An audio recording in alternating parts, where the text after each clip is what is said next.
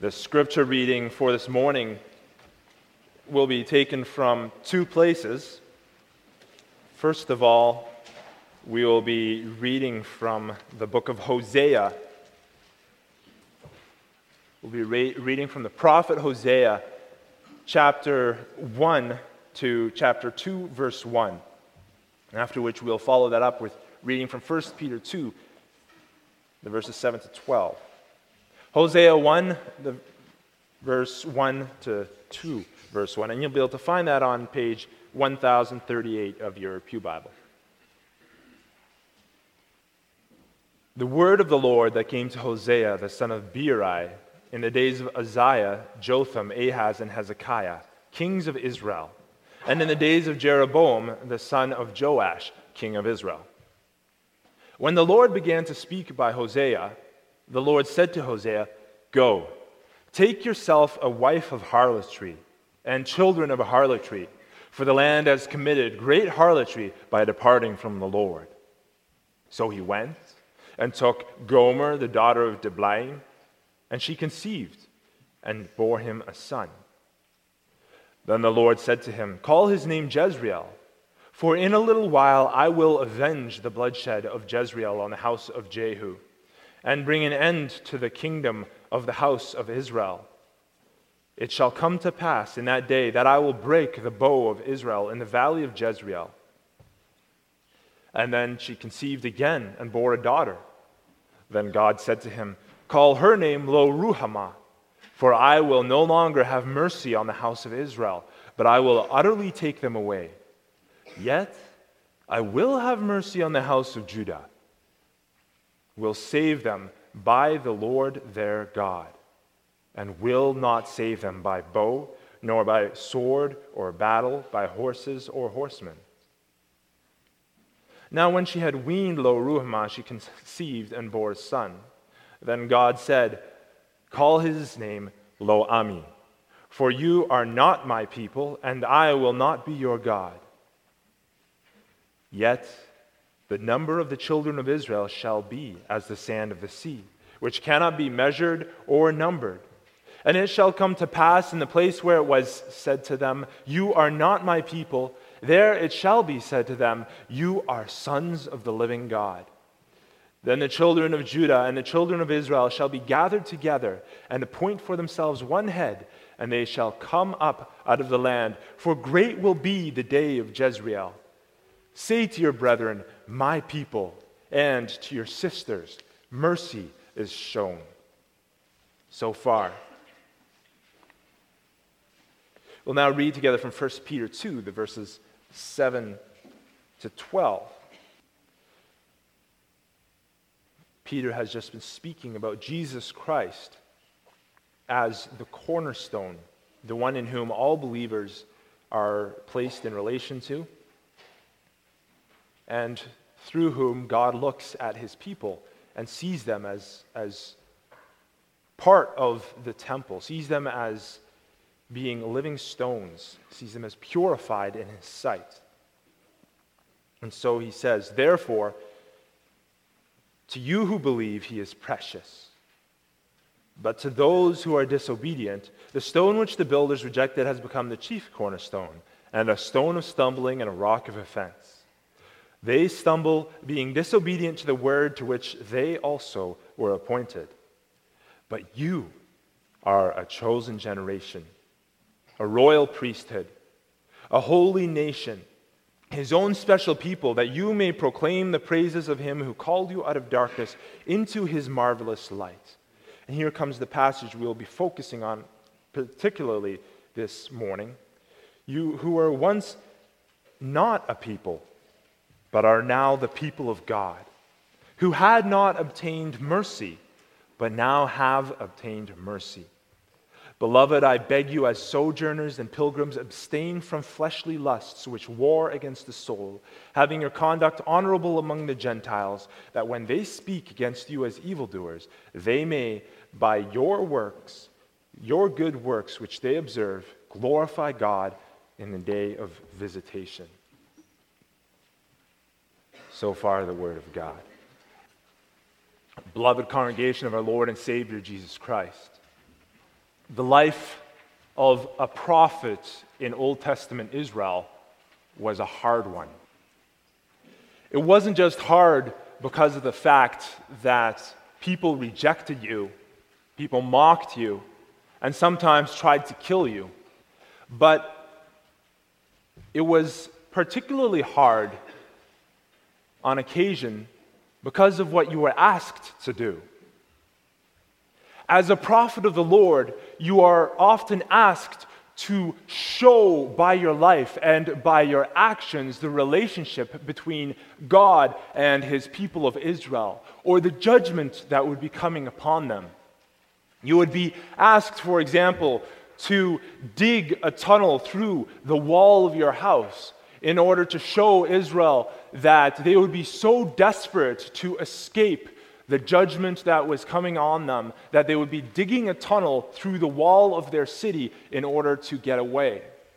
Or else you would be tied up, in another occasion, tied up and laid on your side for many days so that you couldn't move, and you would be forced to cook your food over dried animal feces in order to show the people how desperate their situation would be in the upcoming judgment that was coming, in the upcoming siege that would be laid against the city of Jerusalem. You were, as a prophet, expected to be a living picture that people could see and to relate to in order to bring God's message to them. But sometimes, in fact, often, the difficult thing that the prophet went to try present God's message as vividly as possible for the people became a beautiful testimony of God's grace. And today we see this happening once again. This time around, it's the prophet Hosea who is going to be the representation of God's relationship with his people. And in order to be this living representation, God commands him here in verse 2 of Hosea chapter 1, "Go take for yourself a wife of harlotry." So he tells him to take a prostitute for his wife. You can just imagine the friends and family who are around him looking at Hosea, taking these steps, going in this direction, and saying, "Hosea, you're setting yourself up for a world of pain." The prostitute that he married would cheat on him. She would run away from him. And it seemed from her actions that although he rescued her from misery of a terrible way of life on more than one occasion, she still hated him. This was a very visible portrayal of how the nation of Israel treated God. They were the prostitute. They were the ones who had spiritually joined themselves to the idols of the nations around instead of the God with whom they had covenanted, which was what marriage was supposed to be an image of. They were unfaithful. Yet even through this very painful experience, we can see God's mercy. Through Hosea, God shows his love to a people even despite their unfaithfulness. By getting Hosea to do what he did, God was giving his people a picture of how very badly they had treated him, and yet how amazing his love was despite all of that. Now, we could spend a whole sermon looking at this first chapter of Hosea and looking at every aspect of it and drawing out the beauty of God's relationship with his people.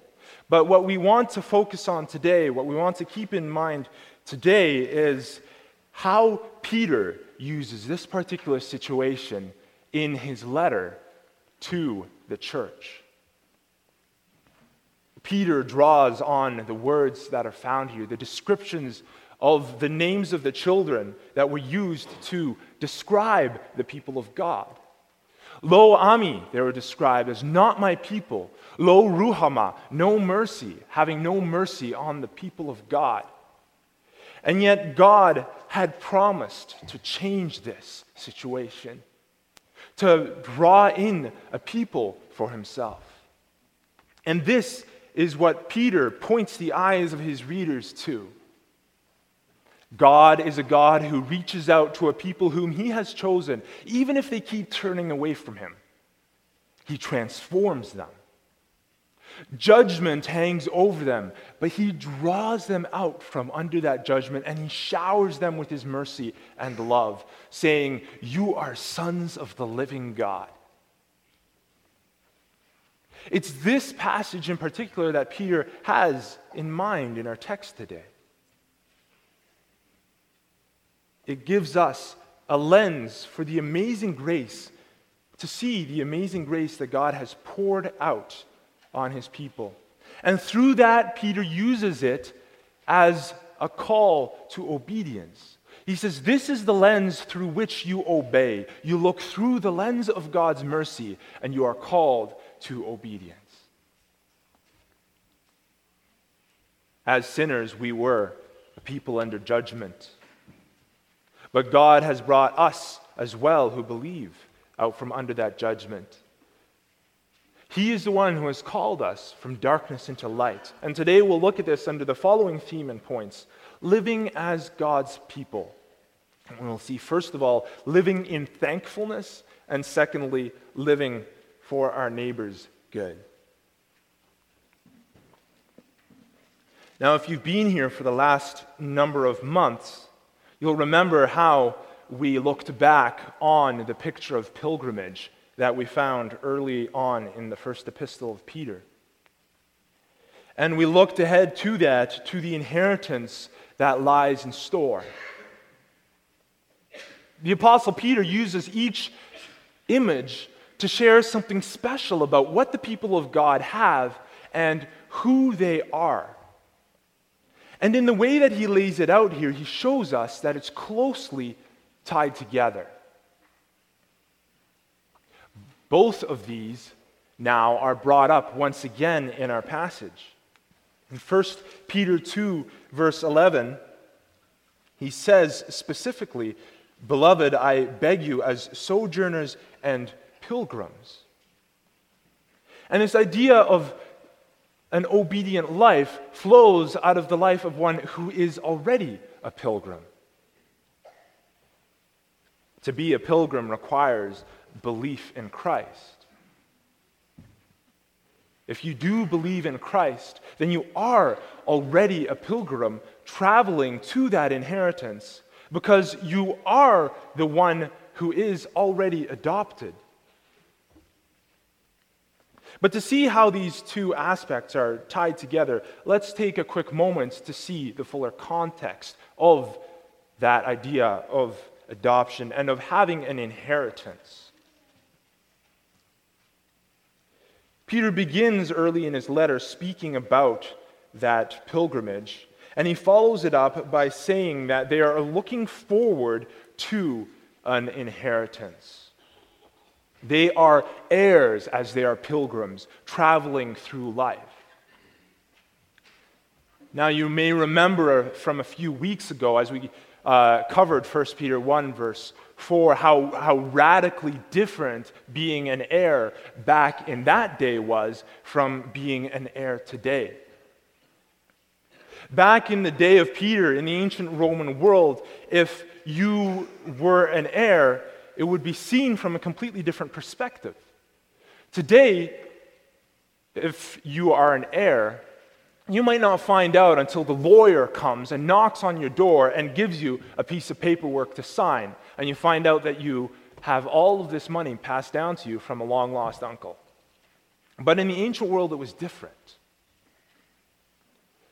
The picture that Peter uses quite often, and that the apostles use quite often in the New Testament, is one of us having been slaves to sin and having been adopted into the family of God.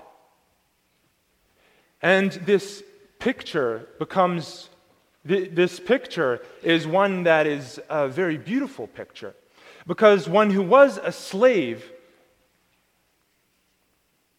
when they're adopted into the position of son, are brought together from an old life into one that is completely new and radically different.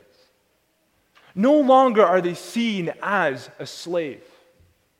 No longer do people look upon them with scorn and see them as something not really worth paying much attention to. But they become a part of the family, and they are granted new rights and new responsibilities within the home. Their being chosen as heirs means that they're brought into a whole new way of life. If you look at adoption today, however, you'll see that being brought into a whole new way of life doesn't always mean that things completely change around for the child who's brought from one point to another.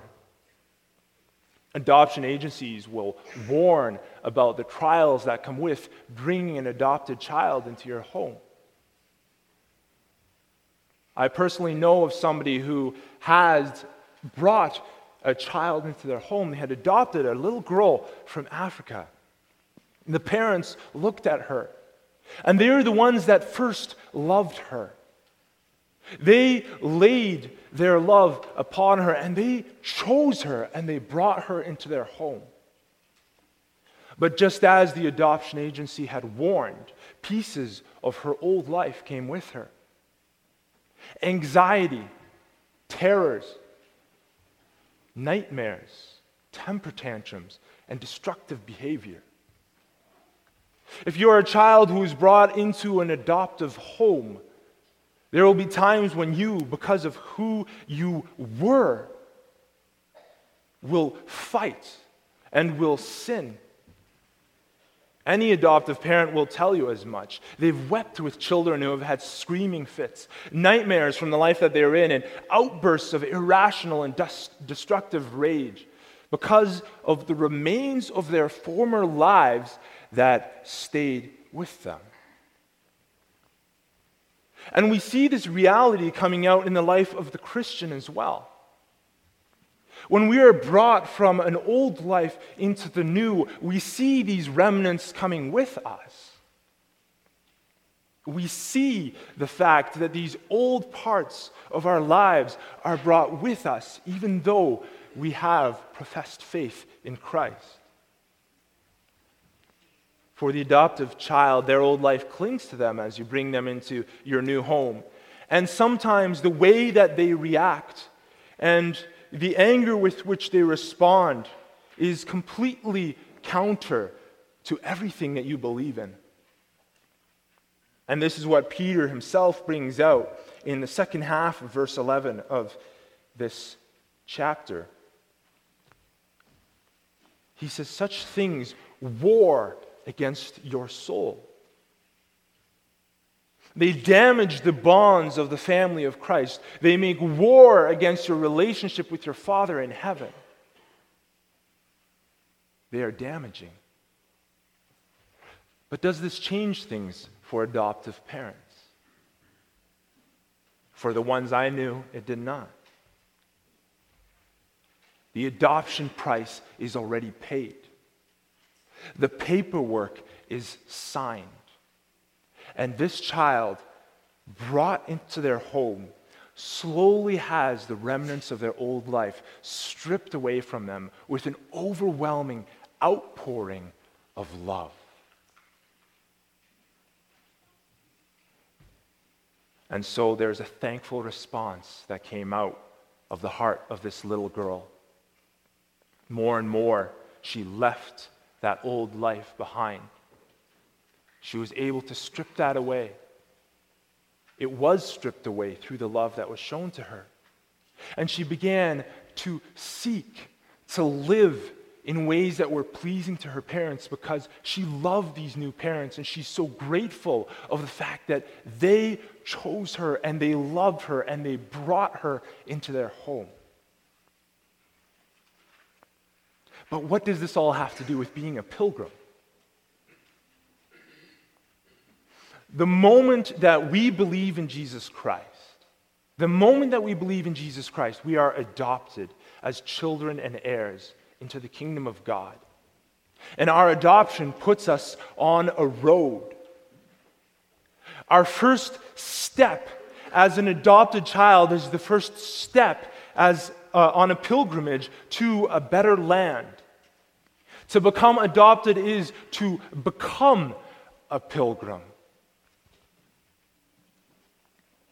In 1 Peter 2, verse 11, he speaks of sojourners and pilgrims. These are both words describing a people whose home is not the land that they are traveling through, but they are headed to a more worshipful place. They are looking ahead to that inheritance that their adoption has bought for them. That was the pattern that Peter laid out here.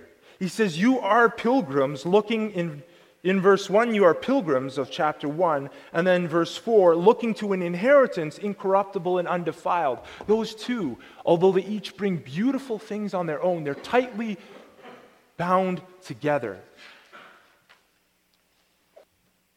And our response is one as pilgrims who are moving through this world, with that inheritance in mind. We're not acting in this way because we need to earn our adoption. We need to become more of a pilgrim. But our actions come out of what we've been given. Our actions are a response of thankfulness and grateful love. Our gratitude is a river that runs deep. Fed by the springs of Christ's love, this river flows out and takes living water with it through a dry and thirsty land. New life springs up wherever it flows, and this world can't help but be touched by the pilgrims who pass through it. And this is why they are called to obedience, which brings us to our second point. Living for the benefit of our neighbors. If we look earlier in chapter 2 here, we can see how Peter has us looking inwards. In chapter 1, he reminds us of the fact that we have this inheritance that lies in store for us, and so he looks at us personally. And then in chapter 2, he speaks of us within the context of being given life as living stones. And now he calls us to look outwards. And here comes the meat of our text. Beloved, I beg you as sojourners and pilgrims, abstain from fleshly lusts which war against the soul, having your conduct honorable among the Gentiles, so that when they speak against you as evildoers, they may, by your good works which they observe, glorify God on the day of visitation. There are three things that Peter reminds us to consider as we look at how we live among our neighbors in this world. The first is to abstain from fleshly lusts. And the second is to have our conduct be honorable. And he drives that all home with reminding us once again why we do what we do.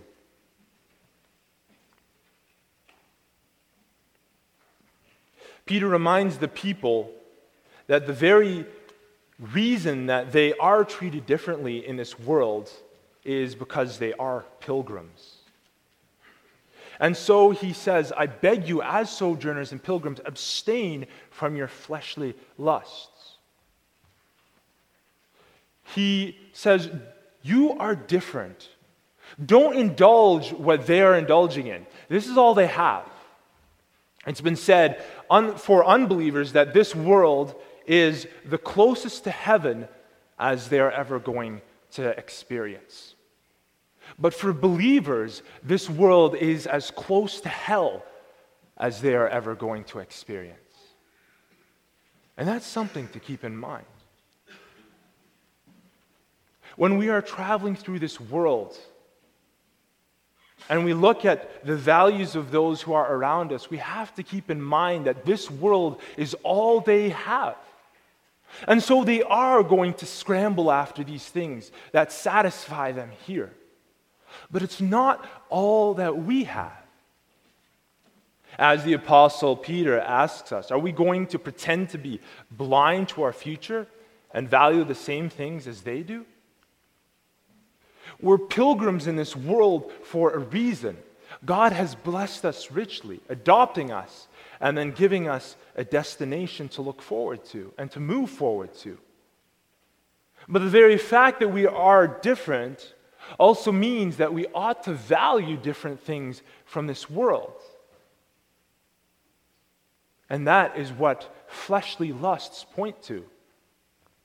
It's not talking about anything particularly sexual in nature, but it's speaking about all of those things which the world looks to, the world sets their desire on. We, on the other hand, don't set our desire on those things which are fleshly, because we are pilgrims. Is this how you're living? You young people in Catholic school and public school, university, and the workforce, you'll be particularly exposed to this, although you who are in Christian schools are not immune to that. When you are in these situations, you adopt the interests of those who are around you. Why? It's quite possibly harmless, yes. It's not a bad thing necessarily, but are you doing it to fit in? And if so, why? Wives and husbands, you hear in the workforce and in the media how marriages ought to be, how you should or shouldn't be treated. Now, they may have things that are of some value mixed in with this, but have you measured what's being said against the Word of God? Are you maybe adopting some desires that the world says that you should require of your spouse, but God's Word does not say that? Are you maybe foregoing responsibilities that the world says you should forego, but God's Word says you should not? The things that we treasure in this life and the things that we enjoy, the things that are precious to us, are we seeing them from the perspective of sons and daughters of the King of Heaven? Are we seeing them from the perspective of pilgrims? What is driving you to hold off from those fleshly lusts? Are you holding off from them out of thankfulness? This is the first thing that Peter asks us to consider. And then the second thing is, let your conduct be honorable. He calls us to have our conduct to be honorable, not because we're falling short in what we're doing right now, and not because we need to do more in order to win God's approval. But he says that we ought to do this because we genuinely believe that we have something special, and we're thankful. Philippians 2 expands on the way that we can let our conduct be honorable by saying, do all things without complaining and disputing, that you may become blameless and harmless, children of God without fault in the midst of a crooked and perverse generation, among whom you shine as lights of the world, holding fast to the word of life. And the idea behind these two passages is very similar. We are called to let our conducts shine in this world because we believe we have something special and we want to share it with the world and we want to draw them in. The truth is, however, that we won't win over everyone who we connect with. Not even the Apostle Paul, the most written about missionary in the New Testament, was able to do that. Some will possibly see us as religious nuts. Sure. Again, not even the Apostle Paul was able to escape that. But we are called in our response to the world to never let them be able to say, I didn't know. You have something beautiful. You have and you are a light shining in the darkness. You are adopted children and you are pilgrims on the road to your inheritance. Let them see your thankfulness for that, and let them never say, I didn't know. Rather, beloved, let us build relationships and live unapologetically as thankful Christians within them, making the most of every opportunity that arises with those who are around us. We don't need to make converting them specifically our goal. We can continue what many of you do already, making and building a relationship being that goal. Being a thankful Christian witness and aiming for the glory of God, leaving the rest in His hand. You can bring in other Christians. You don't have to go it alone. Introduce them to your Christian friends or take them along to events that you're going to anyways, where the love of Christ that you and I already enjoy is on vivid display. Make them a part of your life so that, as the author and convert to Christ, Rosaria Butterfield, so beautifully puts it, in this way, neighbors become friends, friends become family, and family becomes the family of God. When we bring them into our lives, beloved, if we're living out the gospel, then whether or not they believe is besides the point. It's our hope that they do, and it's our prayer that they become part of the family of God with us, and we strive to that end. But whether they do or not, our mission is that we could live out our lives of thankfulness before them in such a way that they could glorify God on the day of visitation.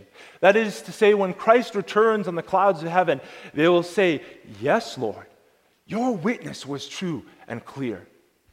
I looked at the people I saw here, and I saw that they were living out of thankfulness. And they called me to live in the same way. Beloved, let us be lights in this world. Let us not hoard this adoption that we've received and this light that we have. But let us open up our relationships to include those who need the exposure of a Christ living through us and through our community. Let our godliness be known to all. And let us strive to live godly lives so that we can be real with our neighbors without feeling hypocritical. That this life, full of genuineness and without hypocrisy, this thankful life, whether we're happy, sad, anxious or depressed, celebrating or mourning, might glorify God. And if He wills it, win our neighbors for Christ. Amen.